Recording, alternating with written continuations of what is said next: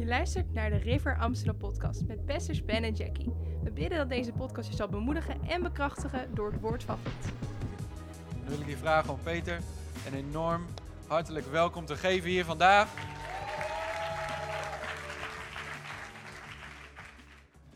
Zo, wat een voorrecht om deze middag hier bij jullie te zijn.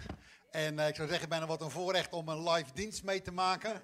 Wij zijn als kerk al niet bijna, we zijn al meer dan een jaar alleen online. Dus dit voelt bijna wereldvreemd om gewoon mee te maken dat je met elkaar gewoon kunt samenkomen en God kunt aanbidden. En dus het is gaaf om mee te maken. Maar sowieso een voorrecht om hier te zijn. Ben zei het al, we kennen elkaar al jaren, af en toe een keer gesproken, elkaar bemoedigd. Maar sinds de afgelopen periode hebben we regelmatig contact met elkaar. En weet je, dat is altijd fijn om iemand te helpen als iemand leergierig is en vertelt wat hij ermee doet. En ik kan je vertellen, jullie hebben een hele leergierige pastor. Hij pakt alles wat goed is, pakt hij, de pitjes spuugt hij uit. En dat moet je ook doen, hè? Dat is belangrijk. Maar wat ik wil zeggen is dit, ik denk dat jullie gaan 7 jaar hoor ik net, als ik het even precies vraag. En ik denk dat jullie niet moeten onderschatten wat God door Ben en Jackie heeft heen gedaan in deze 7 jaar.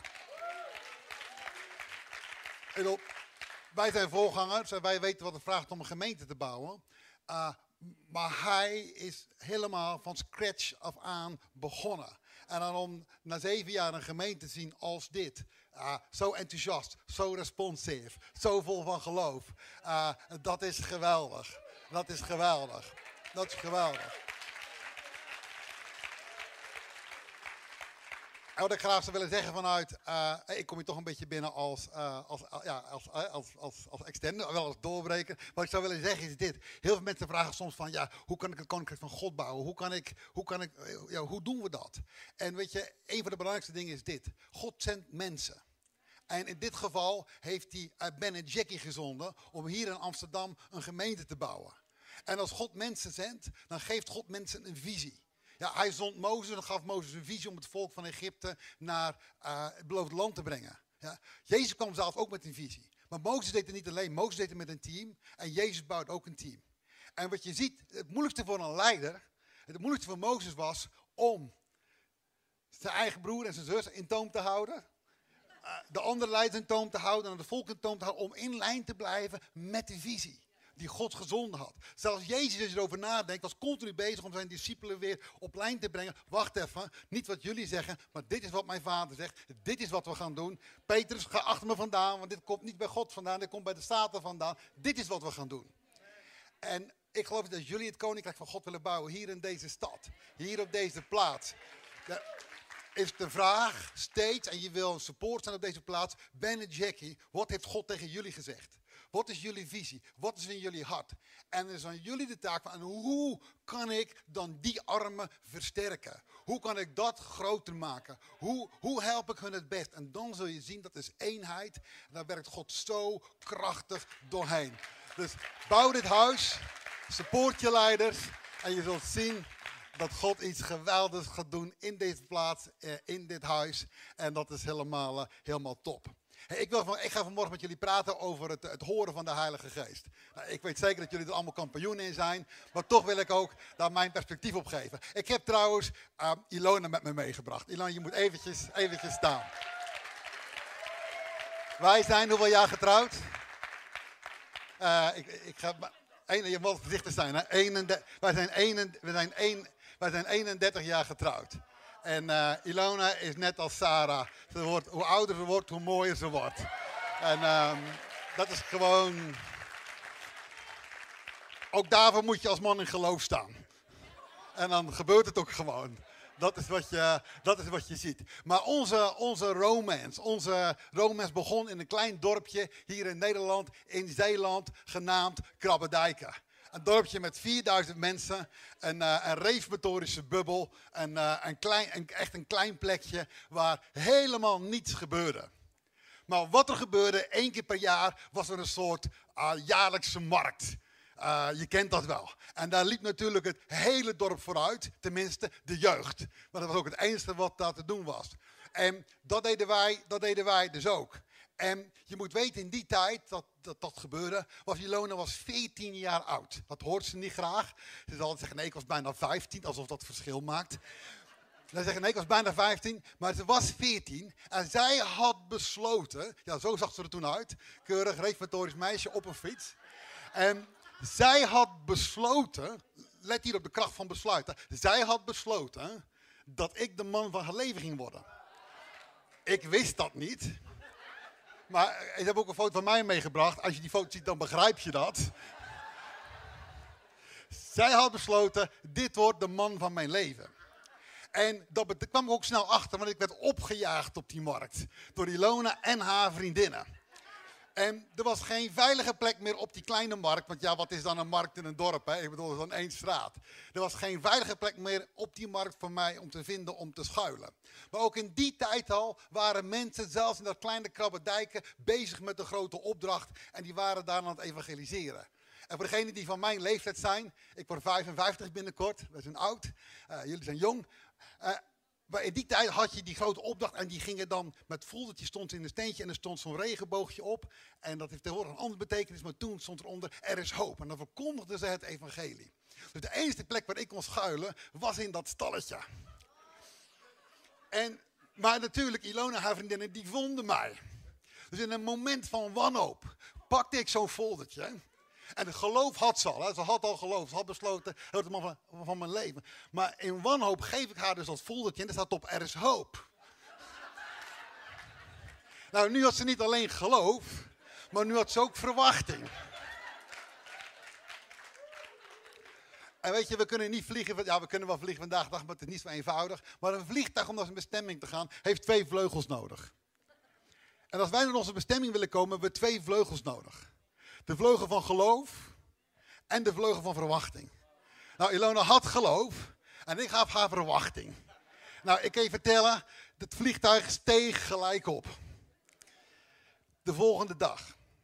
Zij wist de route naar mijn werk. Want ik had een tussenbaantje, ik was ook jong, maar ik zat tussen 2 schooljaren in. En daar stond ze mij op te wachten. Gespijbeld van school.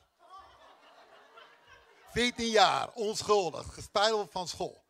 En ze wachten daar op mij. En weet je, in dat nauwe steegje waar ik niet kon snappen, dan moest ik door. Er stonden 2 van die hekjes, moest je met je brommertje doormanoeuvreren. Daar stond ze. En daar verleidden ze mij om haar een kus te geven.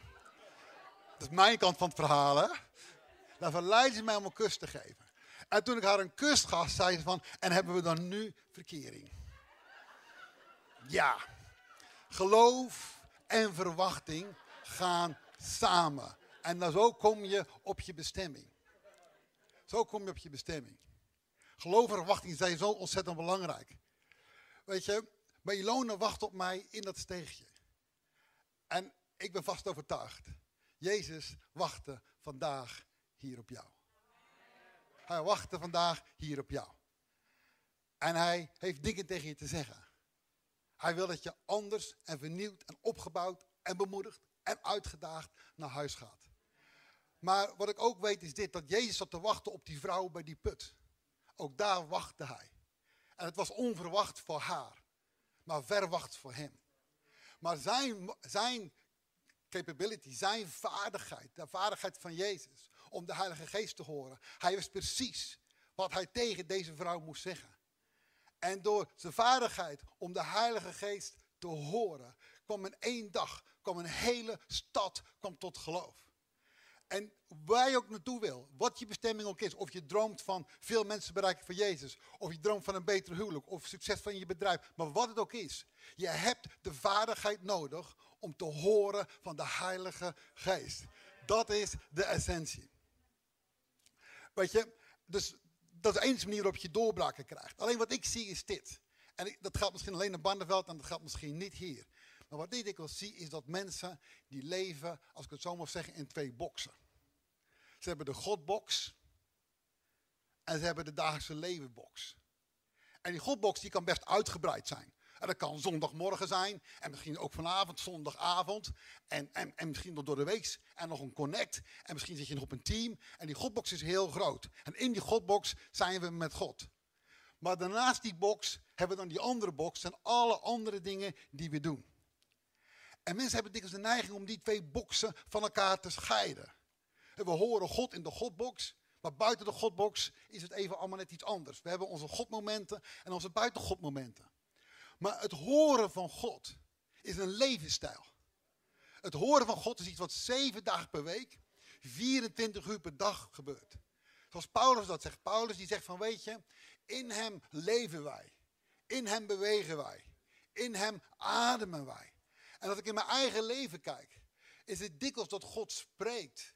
Juist dingen bevestigt. Niet in de kerk, maar buiten de kerk. Als ik wandel door het bos. Als ik naar een Netflix film kijk. Of de krant lees. Want God gebruikt enig iets om tot ons te spreken. Als wij maar weten wat wij van God verwachten. En je komt terug, geloof hebben, als we maar weten wat we van God verwachten. En dan gebruikt hij enig iets om tot ons te spreken. Als ik in de Bijbel kijk en voor mij, dan denk ik van wie had er nou een goede vaardigheid om God te horen? Ja, voor mij is dat dan toch wel David. Hij heeft een deel van de Bijbel geschreven, maar ik denk dat van David kan zeggen dat hij echt de vaardigheid had om God te horen. En dan is het ook leuk om gewoon naar David te kijken, omdat hij ook gewoon een groot deel van die Bijbel geschreven heeft. En een van de dingen die hij geschreven heeft, is Psalm 139. En ik hou er wel van hoe het in de Passion Translation staat. Er staat van, God heeft ons, in het Engels mysteriously complex. He created us mysteriously complex. Hij heeft ons mysterieus complex gemaakt. Mysterieus en complex. En ja, ik dacht bij mezelf, van als David dan God hoort spreken in alles wat hij ziet en hoort. En David zit daar en David heeft geen Bijbel. En die zit daar en denkt van, waar heeft David zijn inspiratie vandaan gehaald? Wat heeft hij gezien? Wat heeft hij gezien? Dat ertoe geleid heeft, dat hij heeft opgeschreven. God heeft mij mysterieus complex gemaakt. Hoe ziet dat eruit? Heb je dat wel eens afgevraagd? Hoe ziet dat eruit? En ik heb ontdekt hoe dat eruit ziet. En daarvan heb ik een plaatje meegenomen. Dat ziet er zo uit. Dit is wat hij zag. Hij zag dit. Ja, kijk, ik weet, je zit nu te kijken, waar zit Peter in het plaatje? En ik weet dat je Ben ontdekt hebt. En waarschijnlijk je partner heeft ook al een deal gehad van, hé, dat ben jij. Maar dit is wat hij zag. Mysterieus, complex. En hij zag schapen. Maar het zijn allemaal schapen. Ze zijn allemaal een beetje vreemd en bijzonder. Maar wat ze gemeen hebben is dat ze allemaal schapen zijn. En vergeet niet dat David ook degene is die niet alleen Psalm 139 heeft geschreven. Maar hij heeft ook Psalm 23 geschreven.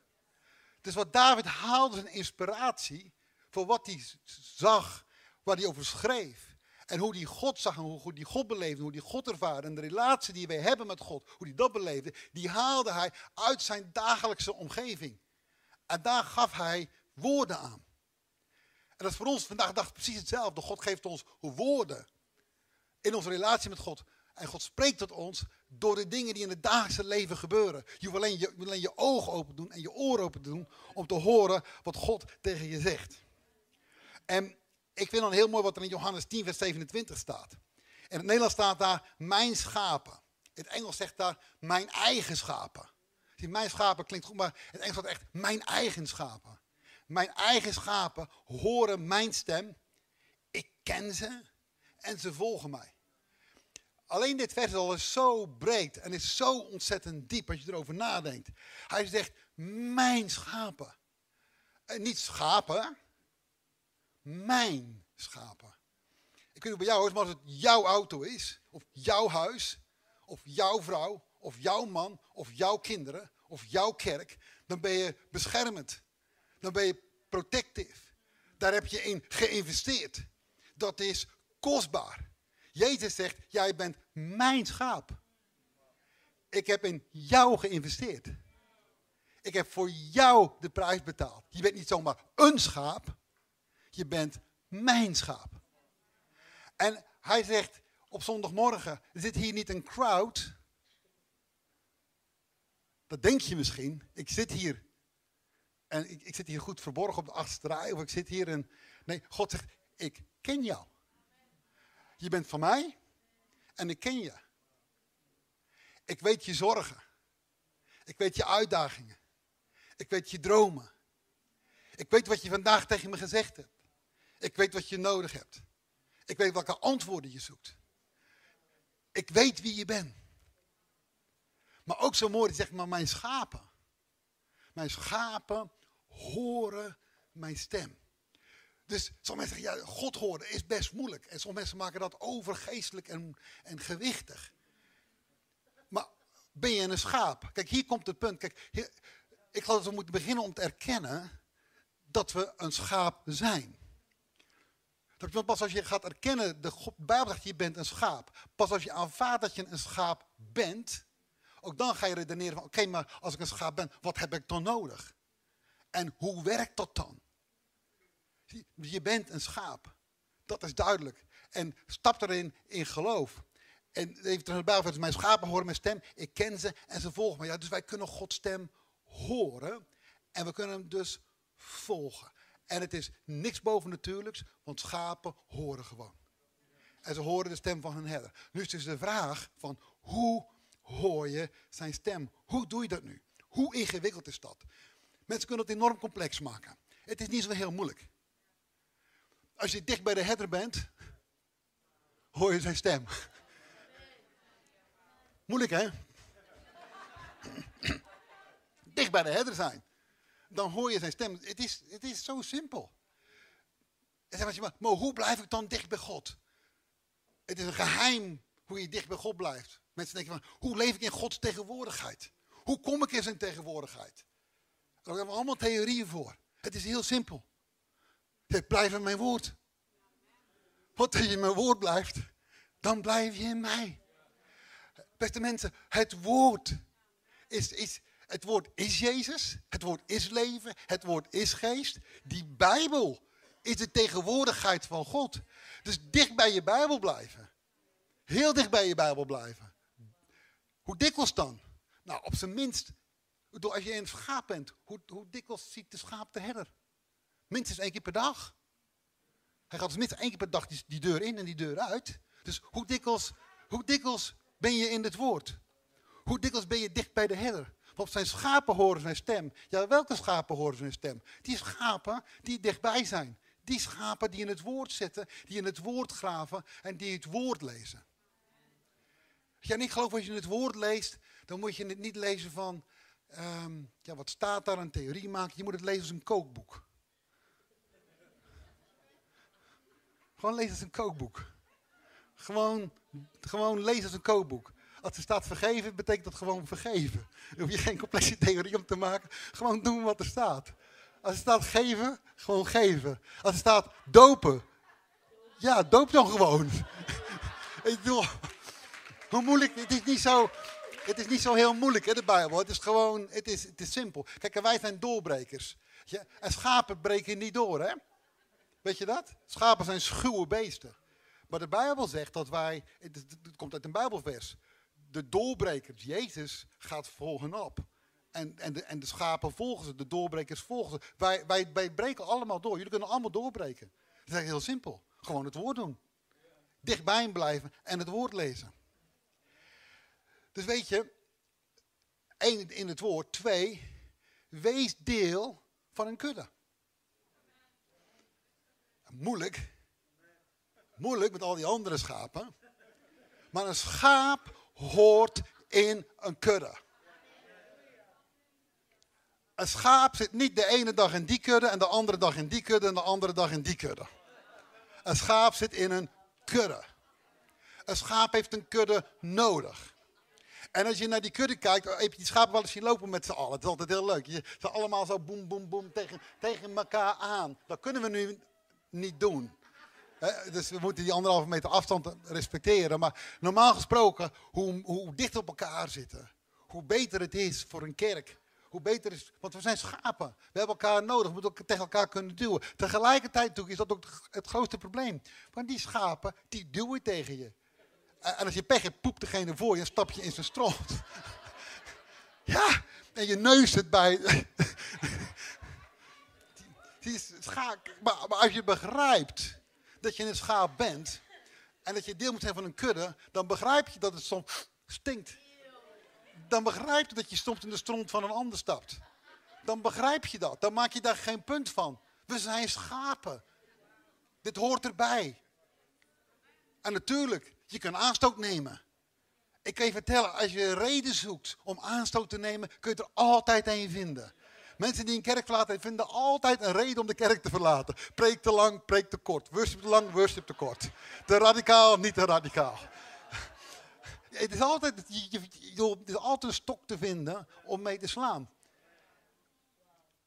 Maar je moet gewoon deel zijn van een kudde.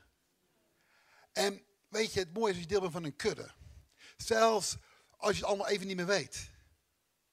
Want soms heb je momenten in het leven dat je het even niet meer weet. Nu weet ik het even niet meer. Ik heb zulke uitdagende omstandigheden. Ik weet het even niet meer. Ik weet niet meer wat ik moet doen. Misschien gaan je emoties door een rollercoaster heen. Omdat je misschien bedrogen bent door je partner. Of dat je plotseling ziek bent geworden. Of er is iemand overleden. Of het gaat slecht met je bedrijf. Anyway, je weet het even niet meer. Dat gebeurt soms. Maar het mooie is dit. Als je wat verder af bent van die herder. Maar nog steeds midden in die kudde. En je hebt geen idee waar je heen moet. Maar die kudde gaat allemaal dezelfde kant op. Dus zolang je maar in het midden loopt, al weet je niet waar je heen gaat. Zolang je in het midden van die kudde bent, ga je nog steeds de goede kant op. Dus wat er ook gebeurt, hoe je ook voelt, blijf in het midden van de kudde. Maar mensen die moeilijkheden hebben, weet je wat die dikwijls zeggen? Ik heb even tijd voor mezelf nodig. Ik moet even mijn leven op orde brengen. Ik leg even mijn taak neer. Ik kom even niet naar de connect. Ik kom even niet naar de kerk. Want ik heb issues in mijn leven.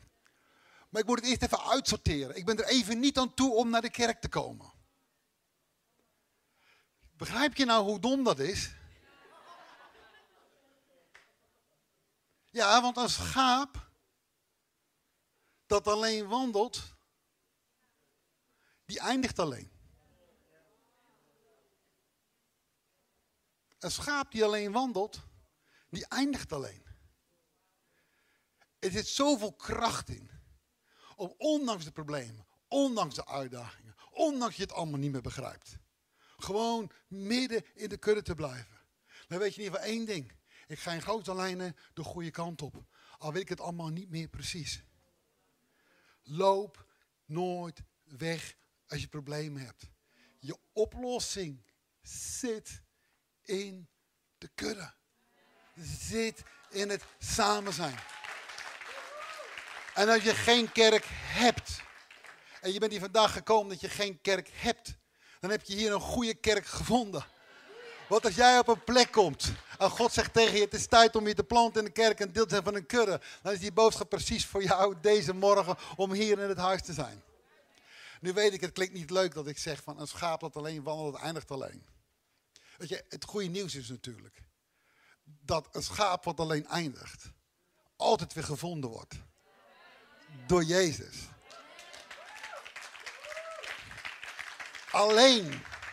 Alleen moet je het zover laten komen. Dat je verward zit in die struiken. En dat je zo verwond bent en zo uitgeput bent. Dat je gedragen moet worden terug naar de kudde. Dat is nooit het plan geweest. Dus wees slim. Blijf in die kudde. Blijf functioneren. Blijf deel van het huis. Wat ook gebeurt. Stay planted in the house.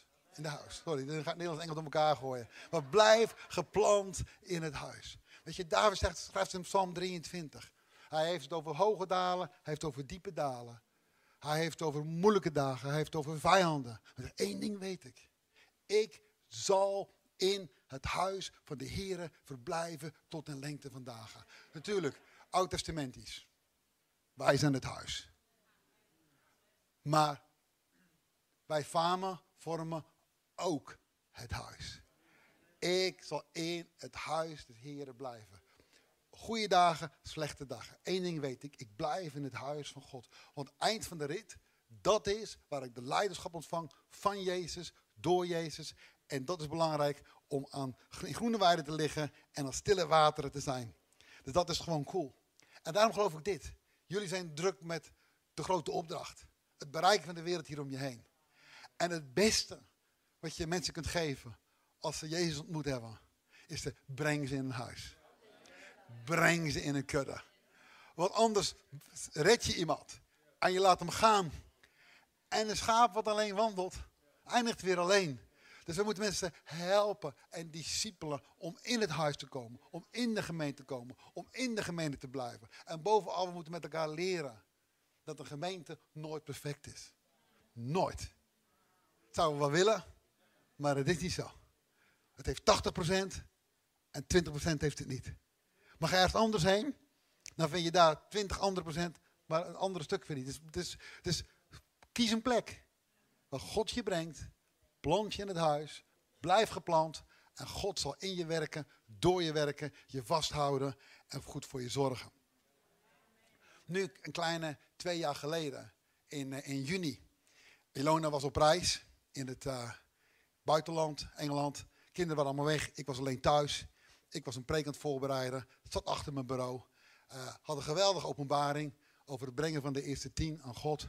En terwijl ik dat had, begon de wereld om me heen te draaien. Letterlijk. En mijn eerste gedachte was, man, een demonische attack. Dus ik dacht, nou ja, weet je, schud het van me af. Ik voelde me fit en energiek. Ik dacht, ik loop naar de keuken, pak nog een bak koffie. Ik had er al een paar op.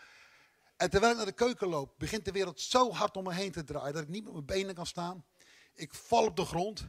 En het voelde als, als je jong bent geweest en je gaat naar de speeltuin, dan hebben ze zo'n wiel wat ronddraait. Dan ga je opstaan en dan draaien ze rond. En op een gegeven moment moet je gaan liggen. En het blijft maar draaien. En het blijft maar draaien. En je kunt niet meer opstaan. De kracht zuigt je aan de grond. En dat gebeurde bij mij ook. Ik was aan de grond gezogen. En de eerste paar minuten, ik had het nooit eerder ervaren. Ik dacht, ik ga dood. Maar na 5 minuten leefde ik nog. Dus ik dacht van, ik ga niet dood. Maar het draaien ging maar door. En op een gegeven moment word je misselijk. En dan begin je over te geven. Ik wist niet wat het was. Ik kon geen kant op. Het was 9:30 in de morgen. En ik was pas in de staat om 's middags rond 1:00 op handen en knieën naar mijn kantoor te kruipen. Op een andere plek in het huis. En Ilona te bellen. En zeggen, Ilona, ik wil je bellen voordat ik het ziekenhuis bel. Er is iets helemaal niet goed met mij. Ik weet niet wat er mis is, maar er is fundamenteel mis. De hele wereld draait en ik kan niks meer. En zij bleef wonderbaarlijk rustig. Belde mijn dochter, die belde de ambulance. Nou, ik kan je vertellen, ik heb een hekel aan ambulances met toeters en met bellen en alles wat erop en eraan zit. Maar als je een probleem hebt, dan ben je echt heel dankbaar voor die mensen in de zorg. Dat ze komen en dat ze zelf de hele buurt vragen, wat gebeurt hier? Maakt je niet meer uit, maar je wil graag geholpen worden. Anyway, deze gasten die zetten mij op de been. Gaven me wat injecties. Ik ging naar de dokter. Dacht, ik weet niet wat het is. We gaan het wel zien. Maar eind van de rit kwam het terug. En nog een keer en nog een keer. En dan niet zomaar voor 5 minuten, maar echt voor uren. Waarbij je wordt zo ziek. De wereld blijft maar draaien, dus je blijft maar overgeven en er zit niks meer in. En je wordt echt gewoon doodziek. Je kan je ogen niet open doen. Zelfs als je ogen dicht zijn, voel je de wereld nog draaien. En dat ging dus, dat ging op en af. Maar goed, ik ben een doorbijter en een doorbreker. Dus ik ging wel gewoon door. En wij vlogen naar Israël met de kerk, kwamen terug op het vliegveld. Boem, en aanval. Maar goed, wij hadden afgesproken in Jakarta te gaan. Dus we slapen die avond thuis. De volgende ochtend hier op Schiphol in het vliegtuig naar Jakarta. En op het vliegtuig nog eentje. En ik zei, oké, weet je, en ik weet, de Heer is mijn geneesheer. Ja, sterker nog, hij is niet alleen mijn geneesheer, ik weet dat ik zo streamer genezen ben. En ik weet dat zijn woord een medicijn is. Ja, en doe er niks van af, dat is allemaal prachtig dat je het weet. Weet je, ik zei pas in onze eigen kerk van, soms we hebben geloof, maar soms hoeven we ons geloof niet te gebruiken. We hebben geloof dat God voorziet, maar als we onze baan verliezen, dan denken we in één keer, oké, maar hoe nu? Hè? Dus voor mij voelde het alsof ik een paraplu had die ik lang niet gebruikt had. En het regent en de storm en je moet dan je paraplu opzetten. Weet je? Dus zet je paraplu op en dan komt de wind eronder, staat die binnenste buiten. Dan moet je hem goed zien te krijgen. En het duurt even dat je weer weet hoe je met die paraplu moet omgaan. Maar één ding voor mij, dat is iets wat voor mij belangrijk is. We weten heel veel dingen uit het woord. Ja, we weten het is ons geleerd, we wandelen erin, we geloven erin. Tot we soms een waarheid nodig hebben. En voor mij is het nog dikwijls niet genoeg om alleen maar te weten, oké, door zijn striemen ben ik genezen. Maar ik wil dan terug naar de Bijbel, ik wil terug naar het woord. En zeggen van, Heer, maar wat heeft u over deze situatie te zeggen? Ik wil uw stem fris horen. Ik wil openbaring hebben. Ik wil weten waar het over gaat. Ik wil weten waar dit toe leidt. Ik wil weten wat u over deze situatie specifiek zegt. Ja, ik weet dat u me geneest. Ik weet dat ik genezen, sterker nee, ik weet dat u me genezen hebt. Ja? Ik bid ook niet voor genezing. Wat je hebt, daar vraag je niet meer om.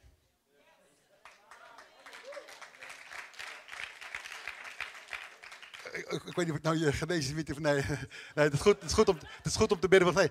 Maar ik heb het. Dus als mensen voor mij bidden, dan wil ik wel graag zeker weten wat ze voor mij bidden. Zeker weten dat het mensen die zijn die in geloof staan, die weten dat ik het al heb. Want door alles wat je najaagt, heb je nog niet, hè? Of het nou een partner is, of financiën, of gezondheid. Maar alles wat je najaagt, heb je niet. Maar we hebben alles ontvangen wat we nodig hebben voor dit leven in Jezus Christus. We hebben het al. Het is er al. Anyway, ik dook op dat moment in dat woord. En dat woord, dat was een Engelse Bijbel. En die Engelse Bijbel was de Passion Translation. En er staat eigenlijk dit. Ik pak hem gewoon even in het Engels.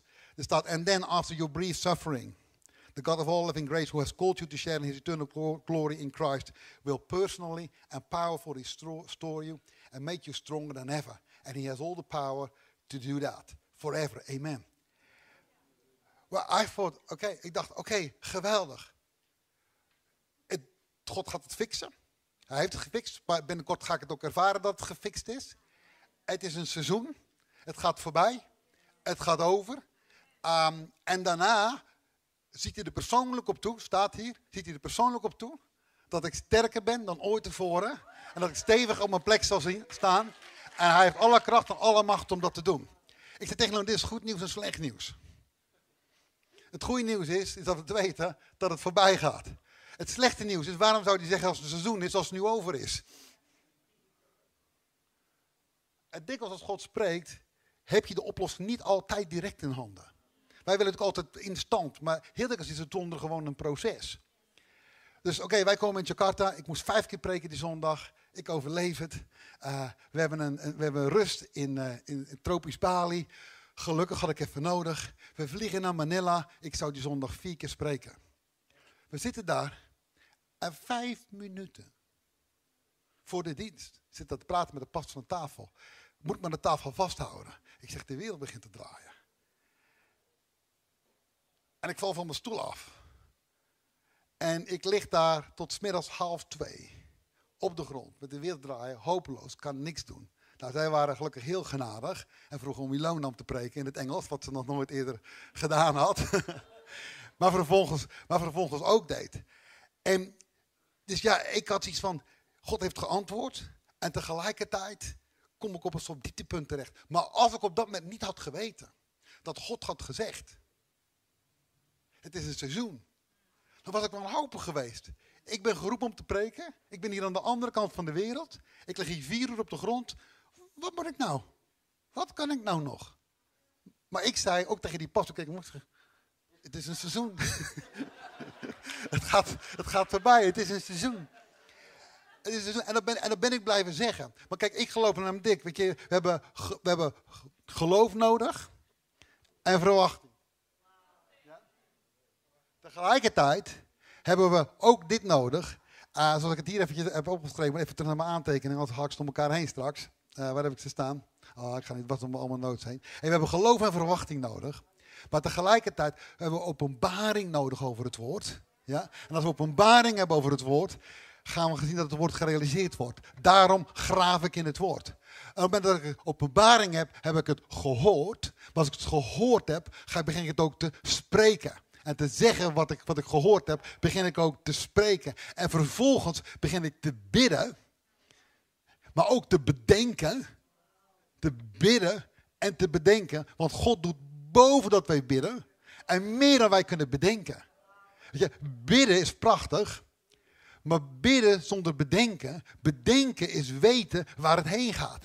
Bedenken is weten hoe het eruit ziet als je je doorbraak hebt. Hoe het eruit ziet als je weer gezond bent. Hoe het uitziet als je energie hebt. Hoe het uitziet als je het bedrijf succesvol is. Hoe het uitziet als je huwelijk gesteld is. Hoe je dat voelt. Dat is bedenken. En God zegt, je moet niet alleen bidden. Maar je moet vooral ook eerst bedenken. Hoe ziet het eruit? Wat heb je nodig? En dan ga ik doen meer dan jij kunt bidden. En meer dan jij überhaupt kunt bedenken. En dan ga ik realiseren. Weet je, dus ik geloof, wat je uitdaging ook is. Duik persoonlijk dat woord in. Want Jezus kwam op aarde en die zei, weet je, als je het koninkrijk van God wil begrijpen. Is er één basisverhaal wat je moet begrijpen. Dat is het verhaal van het zaad. Dat is het woord.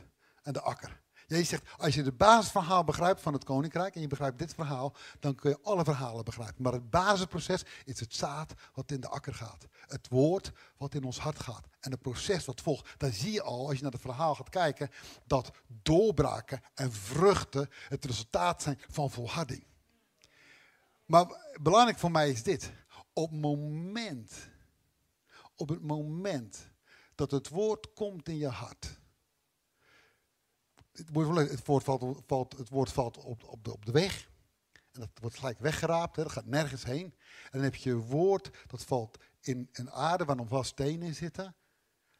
Maar wat het doet, het ontkiemt. En er staat dat het woord wordt ontvangen met blijdschap. Hoe weet je nu? Dus het begin van een zaad wat ontkiemt is blijdschap. Dus hoe weet je nou dat je openbaring hebt over een woord? Als jij in de Bijbel leest en je wordt blij. Als je de Bijbel leest en je wordt blij. Weet je, en voor mij het goede nieuws was, ik heb deze preek op verschillende plekken in de wereld gepreekt. En ik zeg van jongens, ik ben hier doorheen. Ik heb het gerealiseerd. Ik ben genezen. Ik ben verlost. Ik ben bevrijd. Ik ben door het hele proces heen. Dit is hoe je het doet. Alleen, na 2 jaar zit ik op een bootje met vrienden. Op een mooie zonnige zomerdag. En ik, wat voel ik daar? Poink. Daar ging ik weer. Ik was toch genezen? Ik had toch mijn doorbraak? Ik heb het toch overal verteld? En een week lang, ik had nog nooit gehad, een week lang iedere dag. Goed, ik wist hoe ik hiermee moest dealen. Heer, het is voor het seizoen. Ik ben genezen, ik heb er openbaring over. Ik was eigenlijk niet eens zo heel bezorgd. Het is done, zo. Ja, oké, het is er nog een keer, maar het zwaait zo weer uit. Ja. 8 weken later komt hij weer terug. En toen kwam hij terug 3 keer in de week. Maand oktober, november, december. 3 keer in de week. En dan op dat moment denk je van ja, ik heb een woord, het is een seizoen en het gaat voorbij en dat soort dingen. Maar feitelijk is het een openbaring van 2 jaar terug. Dus ik dacht, Heer, ik heb fris woord nodig. Ja, ik weet dat u me genezen bent, ik weet dat u uw woord gezonden hebt, ik weet dat uw woord mijn medicijn is, ik weet dat ik genezen ben, maar ik heb een fris woord nodig. Gewoon fris. En dan begin je het opnieuw te zoeken en te graven in het woord. En ik lag dikwijls op de grond, ik kon toch niks. Dus ik had dan een dop in mijn oor gestoken, waarin de Bijbel werd voorgelezen. Gewoon plop, psalmen aan, dop in mijn oor. En gewoon liggen, de wereld draait, ogen dicht. En luisteren naar de psalmen. En gewoon luisteren naar het woord van God. Ja? En ik kom bij psalm 23, mijn favoriete psalm. Ben zei dat ik net zo lang mag preken als ik wil. Dus ik preek dat jullie van de stoel afvallen. En dan daarna wekken we de dood op. Ik heb geen idee wat de tijd doet. Oh, de tijd vliegt, zie ik. Anyway, kom bij psalm 23. Weet je, en mijn favoriete psalm, dat heeft altijd gewerkt voor mij. We hebben nooit tekort gehad. De Heer is mijn herder, het ontbreekt mij aan niets. Dus hij begint, hè, de Heer is mijn herder, het ontbreekt mij aan niets. Ik zeg, wauw. Ja, Heer, amen. Gelijk dacht ik in mijn hoofd, oké, maar je bent toch niet gezond nu? Oh. Maar hoe werkt psalm 23 dan eigenlijk voor als je ziek bent? En ik luisterde. En ik kom uit. Je komt door bij de vallei. Je gaat door een vallei van ziekte. Een vallei van dood. Maar zijn stok en zijn staf troost je. En in één keer, maar uit die vallei, kom je aan de tafel van de overwinning. Van de tafel van de overwinning. waar je beker overvloeit. Ja? En ik dacht, Heer, het is een seizoen. U bent bezig om mij te leiden aan de tafel van de overwinning, waar mijn vijanden tegenover me zitten, waar ik een overwinning op heb. En u laat mijn beker me overvloeien. En instant, in één moment, de joy, de vreugde. Weet je, zo blij over het woord. Zo blij over het woord, dat je, in dat geval was ik lag aan mijn kantoor, dat je daarna, als je erover nadenkt en je het opnieuw bezoekt toen ik weer fit was, dat ik kon dansen door mijn kantoor heen. Van ja, weet je, de vreugde. Maar als je het verhaal kent van de koninkrijk, dan ben je er nog niet. Hè? Want als het zaadje ontkiemt, dan komen er allerlei andere dingen voordat het volharding brengt. Maar zie je de vreugde over het woord. Dus waar je ook doorheen gaat, de moeilijk zit in je huwelijk, moeilijk in je bedrijf, moeilijk in je gezondheid. Het antwoord zit in het woord. Graaf in het woord, dat je persoonlijk ervaart, niet de waarheid die je weet, maar wat God persoonlijk tot jou zegt, dat je de vreugde in je hart voelt over het woord. En dan heb je het gewoon. Het is zo cool. En hoe meer je erover nadenkt, want jullie hebben vanavond genezingsdienst, het is goed om te weten wat het woord zegt. Weet je? Dus, want ik moest echt even strijden, dat duurde even... Niet een week deze keer, of de eerste keer was het 1 keer in de 14 dagen. En nu was het van de zomer een hele week achter elkaar. En nu was het 3 keer in de week, 3 maanden lang. Dus ik had echt wel even een oorlog te voeren met je eigen gedachten, met je eigen gevoelens. Dus je blijft graven in het woord. Heb je hier wel eens over nagedacht? De Heer is je geneesheer. Wat doet hij? Hij zond zijn woord. Ja? Hij zond zijn woord. En er staat, en hij genas hen, verleden tijd. Hè? Het is gebeurd. Hij zond zijn woord en hij genas hen. En dat woord dat hij zond, is Jezus. Ja? Het is het levende woord. Hij heeft ons genezen in Jezus Christus door zijn striemen. Ja? Je bent met hem gestorven, nu ben je met hem opgestaan. Nu ben je een nieuwe schepping. Je bent nu deel van het lichaam van Jezus. Dacht je nou echt dat de duivel het recht heeft om het lichaam van Jezus nog een keer te slaan met ziekte? No way. It's illegal. Het is illegaal. Als je ziek bent, is het een illegale act van de boze uit de hel tegen wie je bent. Het is onrechtmatig. Je moet weten dat je in je recht staat als je je gezondheid opeist. En dat de ziekte is het onrecht wat je wordt aangedaan door de duisternis. Maar God doet je recht aan. Dus je moet bij God komen en zeggen, Heer, ik sta op mijn recht. U hebt Jezus laten streamen voor mijn ziektes. Het kan niet waar zijn dat het nu nog een keer gestreamd wordt voor dezezelfde ziekte. Ik heb recht op mijn genezing. Ik heb recht op de manifestatie. Ik wil in de vrijheid wandelen die u voor mij heeft.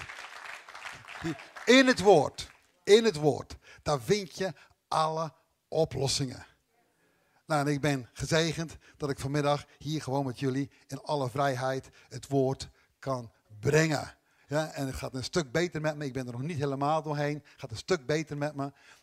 Ik ga trouwens wel binnenkort nog een operatie doen in Antwerpen. Je kunt zeggen, ja, God kan wonderen werken in één moment. Zoals Ben zegt, kan de hand opleggen. Ik ben volledig genezen. Ik ga een operatie doen. Ik ga niet zeggen nooit tegen mensen van, als ik dat gedaan heb, ben ik genezen, want ik ben het al. Het is onderdeel van het proces.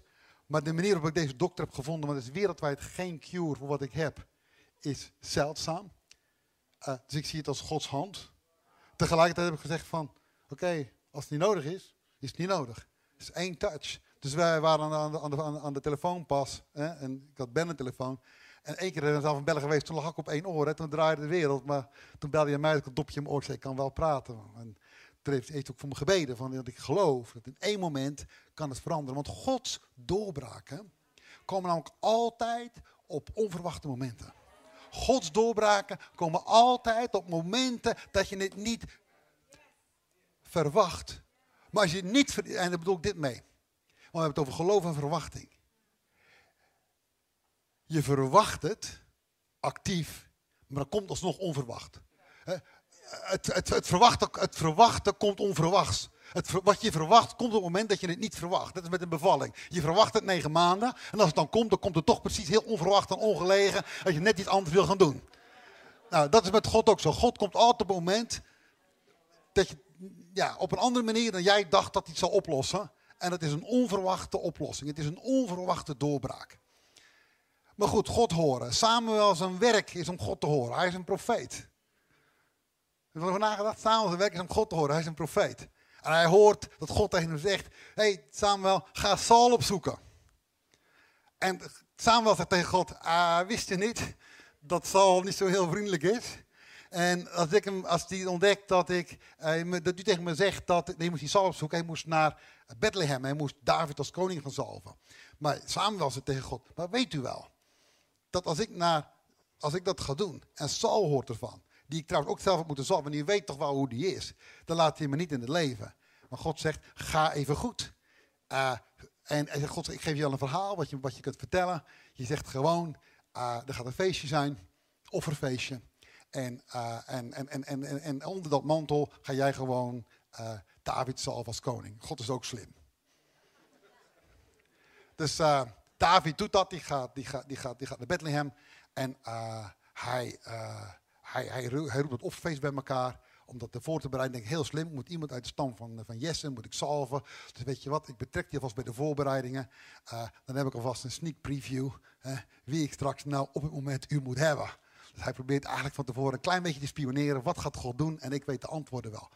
En hij loopt binnen en hij ziet die ene gast. Ik geloof dat zijn naam Eliab is. En denkt van, wauw, charismatisch. Weet je wel, grote gast. Wauw, dit is de man die God uitverkoren heeft. Zo werken wij dikwijls, hè. Wij kijken toch stiekem naar die buitenkant. En Samuel gaat, nee, is hem niet, hè.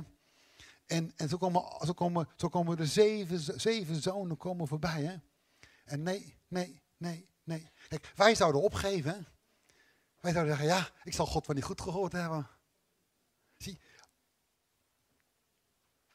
daar zit de switch. Op het moment dat je denkt dat je het niet goed gehoord hebt, vasthouden aan wat God gezegd heeft.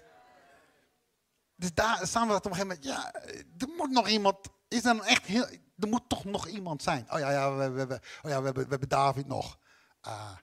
Jochie van 17 met rood haar. Nou, die zit in ieder geval niet.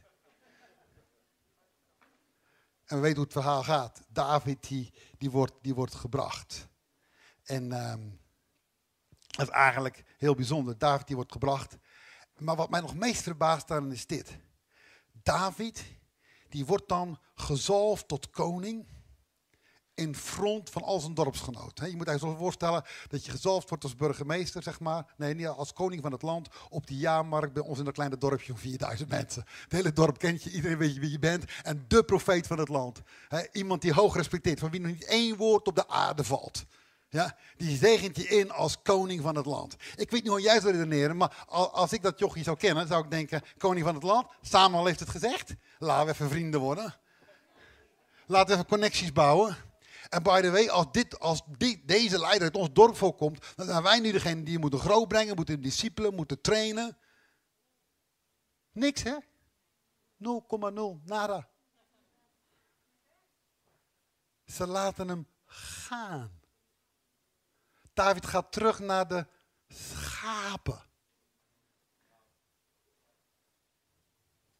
Zie, als God David kan vinden om gezalfd te worden als koning. David weet, als God mij kan vinden om mij tot... Ik geloof dat David al die tijd geloofd heeft. Er zit iets groots op mijn leven, maar ik heb geen idee wat. Er is iets groots op mijn leven, maar ik heb geen idee wat. God zegt iets tegen me, ik heb geen idee wat. En all in a sudden, ineens, plotseling, wordt hij tot koning gezalfd. En dan kijk je om zich heen en er is niemand die blij is. Ze zijn eigenlijk allemaal boos, verbaasd. Er is niemand die zegt van, hey, zullen we je dan nu koning maken? Er is niemand die wat doet. En David denkt, oké, jullie zijn blijkbaar niet in het kamp van God. Maar weet je, als God mij gevonden heeft, altijd tot mij gesproken heeft, mij gevonden heeft en mij tot koning gezalfd heeft, dan zal hij ook een weg vinden om mij bij de schapen vandaan te halen en om mij koning te maken. Als God iets over jouw leven gesproken heeft, en je weet dat, en hij heeft dat gefixt, al gelooft niemand om je heen, gelooft erin. Als God een weg heeft gevonden om jou duidelijk te maken wat hij jou duidelijk wilde maken, dan zal hij ook een weg vinden om jou in de vervulling van die beloftes te laten lopen. Ja? Maar goed, anyway, David die gaat terug. David die gaat terug naar zijn kudde. En dan weten we allemaal dat er zo'n moment komt dat David onverwachts de pizza's gaat brengen bij zijn broers. De pizzaboy, home delivery, takeaway. Hij komt de pizza brengen bij zijn broers. En dat in één keer onverwacht daar het moment is wat God wil gebruiken voor zijn doorbraak. Zie je, David die vraagt wat rond en die hoort wat dingetjes. En die zegt uiteindelijk van, weet je, ik ben wel bereid om te gaan strijden tegen Goliath. David stapt op in geloof. Hij stapt in geloof, stapt op in geloof. Hij staat op en zegt, ik heb geloof. Ik heb verwachting. Ik kan deze man verslaan. Niemand had geloof in David. Niemand had geloof in David. Niemand had enige verwachting dat David in staat zou zijn om dit te doen. En Saul dacht van, nou, als die jongen enige kans moet hebben, dan moet hij op zijn minst een professionele wapenrusting gebruiken. Nou, David is beleefd als een leider. Hij zegt, oké, ik probeer het wel een keer aan. We doen dat ding aan en gaat niet werken. Ja, het gaat niet werken.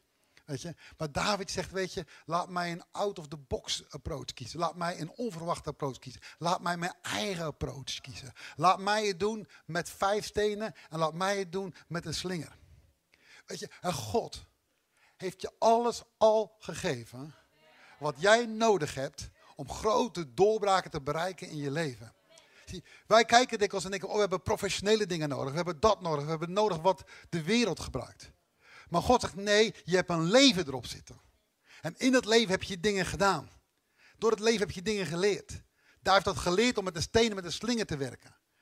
Hij zegt van, tegen David, durf uniek te zijn. Durf jezelf te zijn. Jij, durf uniek te zijn. Durf jezelf te zijn. Wie jij bent. Je bent een uniek mens. Met unieke gaven. Met unieke talenten. Geboren in een unieke tijd. En God wil die combinatie van wie jij bent met jouw levenservaring. En misschien met jouw falen in het leven ervaring. Met jouw levenservaring. In combinatie met de skills die je hebt. Die kan God op een bovennatuurlijke manier gebruiken. Je hebt alles wat je hebt. Wees niet 12 in een dozijn. Durf anders te zijn dan de rest. En zult zien dat je daardoor kunt doorbreken.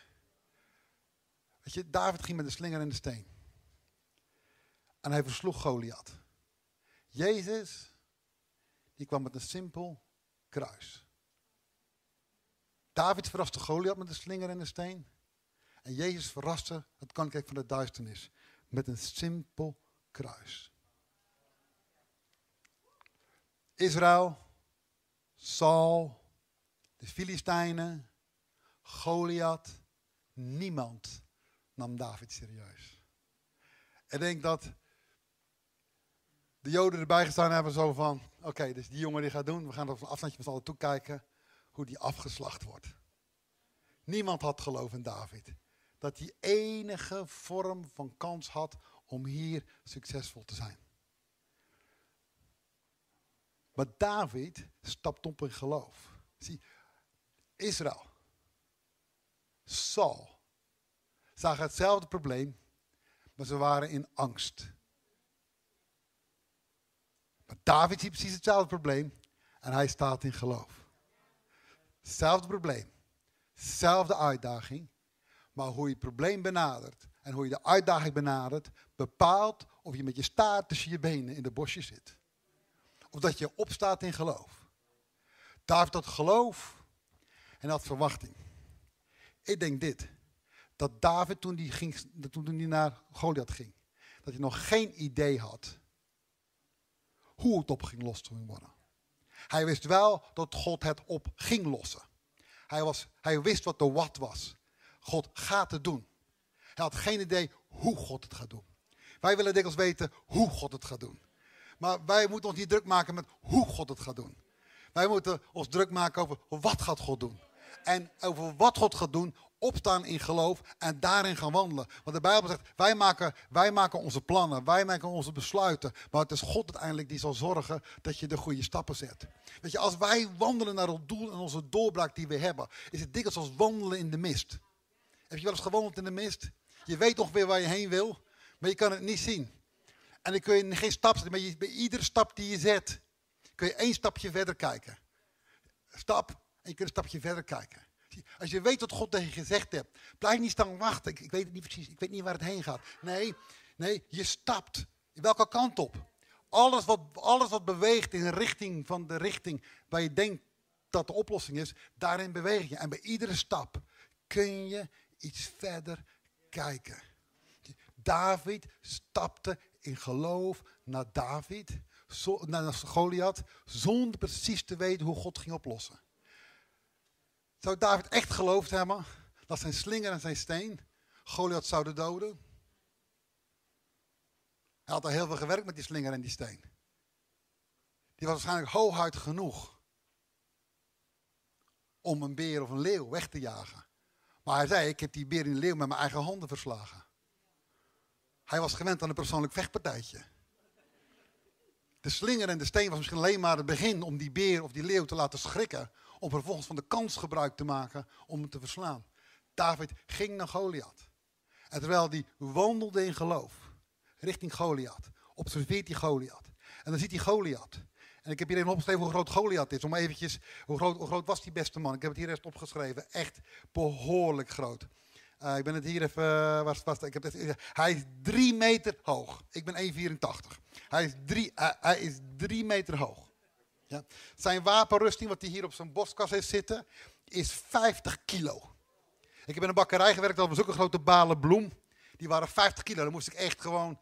Dat was echt zwaar werk om die op je schouder te krijgen. Maar Goliath die droeg dat. En dat is een speer, die was 6 kilo. Dat is een kleine kettlebell. Ja? Dus daar komt kleine David met zijn slinger en met zijn steen. En dan is Goliath 3 meter hoog, met een speer als een kettlebell, een wapenrusting. En dan komt David, die komt eraan. En David die observeert hem. En hij kijkt. En hier wat gebeurt. De Israëlieten kijken van, dit gaat niet goed. Saul kijkt, dit zal niet goed gaan. De Filistijnen kijken aan de andere kant van, dit zal niet goed gaan. En zelfs Goliath, die denkt van, what the heck. Wat gebeurt hier? Hij zegt, ben ik een hond? Hij begint te twijfelen aan wie die is. Hij zegt, ben ik een hond? Dat je met een stok komt? David had een stok bij hem. En Goliath had nog een zwaard. David had een stok. Ben ik een hond? Dat je met een stok komt? En dan begint David te spreken. En hier, David spreekt in geloof en in verwachting.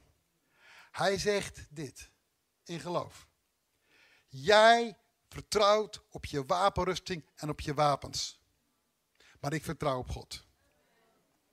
Jij denkt dat mijn God krachteloos is. Maar mijn God zal mij de overwinning geven. Hij zegt, mijn God besluit wie er wint. Mocht je het niet weten, hij staat aan mijn kant. En dan zegt kleine David tegen die hele grote reus.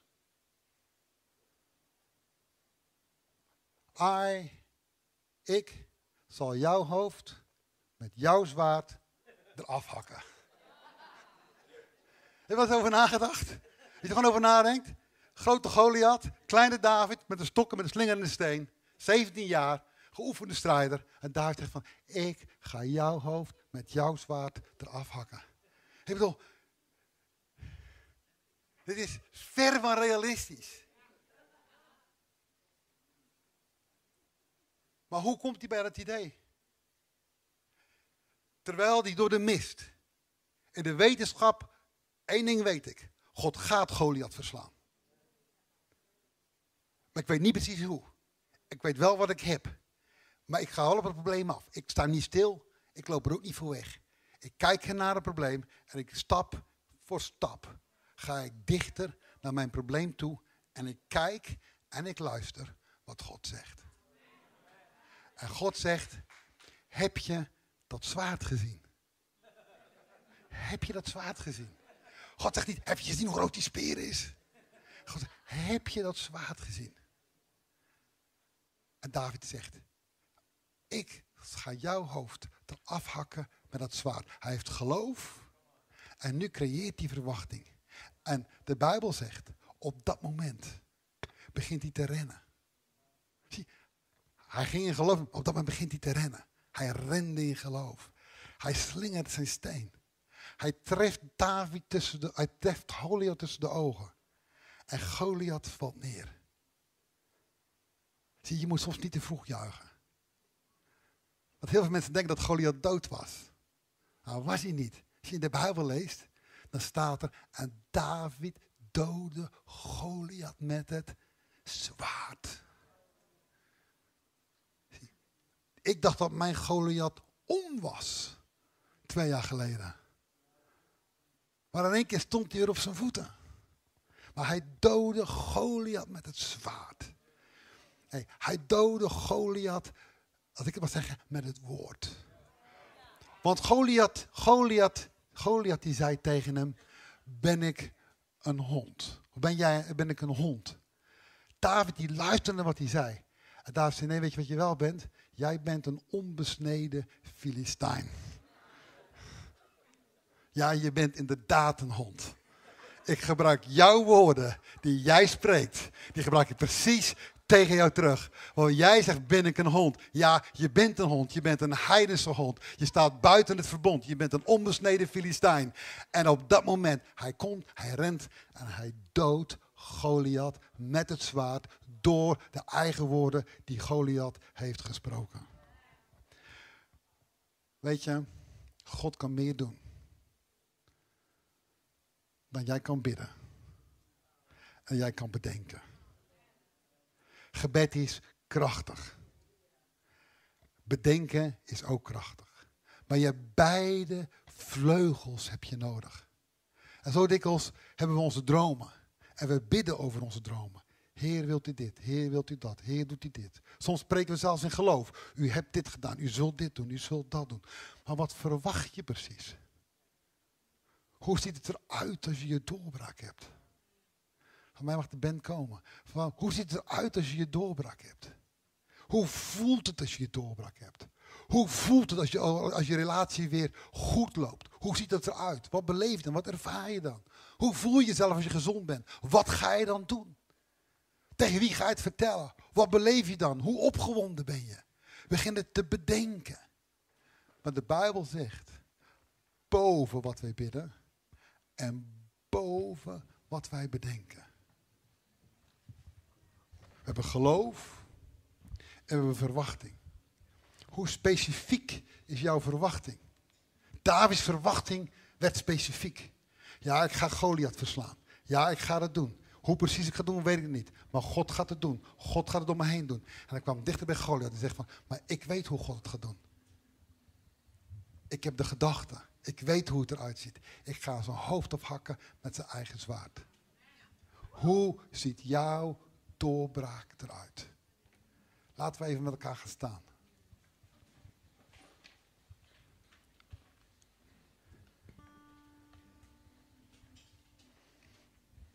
En laten we een moment nemen waarin we onze ogen sluiten.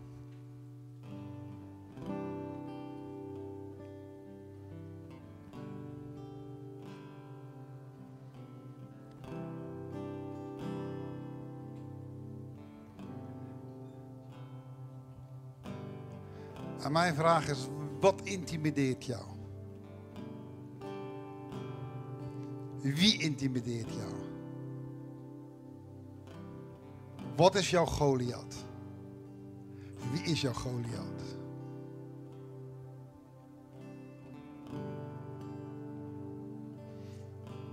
Of wat is je droom? En wat is je verlangen?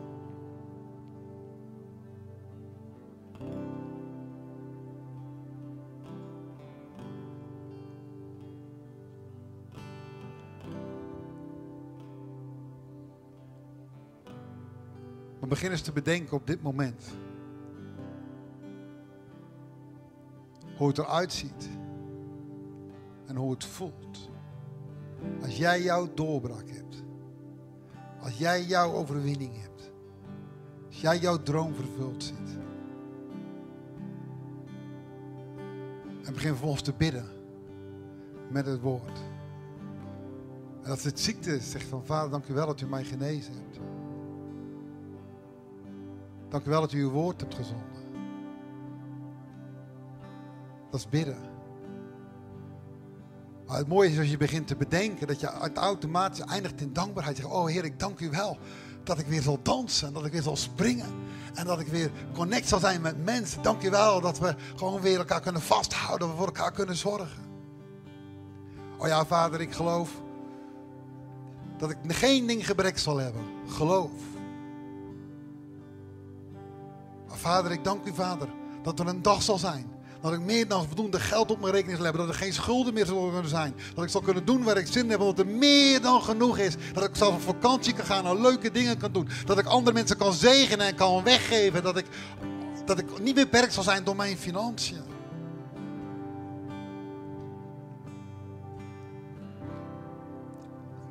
Oh Vader, ik dank u. Vader, ik weet dat u mij alle kracht geeft en alle wijsheid geeft om vermogen te verwerven. Om te werken en mijn bedrijf te starten. Maar hoe ziet het eruit over 10 jaar? Oh Vader, ik dank u Vader dat dit bedrijf een bron zal zijn om uw kerk en uw koninkrijk te funden. Vader, dank u wel dat het veel mensen werk zal geven en dat het vol zijn van medewerkers, dat wij de beste en meest creatieve ideeën zullen hebben, dat we veel klanten zullen hebben. Zie, op het moment dat je begint, je hebt geloof. Maar op het moment dat je begint te bedenken en je gaat dat voor je zien, dan begin je automatisch te danken. En God zegt, Paulus zegt, als we bidden, bid dan met dankzegging. En op het moment dat je begint te bedenken waar het heen gaat, dan begin je te danken. Oh Vader, ik dank u Vader dat u dit huis zult bouwen hier in Amsterdam. Vader, dank u wel dat u uw gemeente bouwt, dat u uw gemeente alleen maar sterker maakt. Vader, we danken u Vader. We danken u Vader dat u uw kerk nooit beschadigt, zelfs niet in deze COVID-tijd. U maakt uw kerk alleen maar sterker en groter, Vader. En u werkt door en u laat uw kerk opstaan. Maar we danken u Vader, dit huis dat zal overstromen. Iedere stoel zal bezet zijn, de balkons zullen vol zijn. Vader, de oog zal niet meer in dit huis passen. Vader, dank u wel daarvoor, Vader. Dank u wel dat de huwelijken hersteld zullen worden. Dat drugsverslaafden vrij zullen komen. Dat zieken gezond zullen worden. Dat armen gezegend zullen worden in dit huis. Vader, we danken u Vader dat u krachtig gaat werken in dit huis. Vader, we danken u voor alle leiders die zullen opstaan in dit huis. Om al die verschillende bedieningen te leiden. Om voor al die mensen te bidden en ze de handen op te leggen. Vader, we danken u Vader dat het huis bekend zal zijn in Amsterdam. Als een plaats van zegen. Als een plaats van heil. Als een plaats van doorbraak. Als een plaats van gezondheid. Als een plaats van overvloed. Vader, we prijzen u Vader. We danken u Vader. Vader, we weten niet hoe u het gaat doen. Maar we weten dat u het gaat doen. En daar danken we u voor Vader. In Jezus' naam. Amen. Amen. Amen. Amen. Amen. Amen. Amen. Amen. Hey, laten we ook even worshipen. En gewoon, ik bad het gebed over deze kerk bewust om je te laten zien. Ja, ik bid in geloof. Maar ik dank wat ik bedenk wat deze kerk allemaal kan doen en waar die kerk allemaal heen gaat. Ik weet niet hoe God het gaat doen, maar ik weet dat hij het gaat doen. En ik weet nu, en laat je terwijl we dit lied zingen, maak het persoonlijk. En zeg van oké, Heer, dit is wat ik nodig heb. Maar zo ziet het eruit. En begin te bedenken. En je kunt bidden en danken. En je zult grote doorbraken zien. In Jezus' naam. Bedankt voor het luisteren naar deze podcast. Als je ervan genoten hebt, deel deze boodschap dan via social media en tag ons @riveramsterdam. Wil je niks missen van onze nieuwe podcast? Zorg dan dat je abonneert op ons kanaal. En laat het weten hoe deze boodschap jou heeft bemoedigd. We zien je de volgende keer bij de River Amsterdam podcast.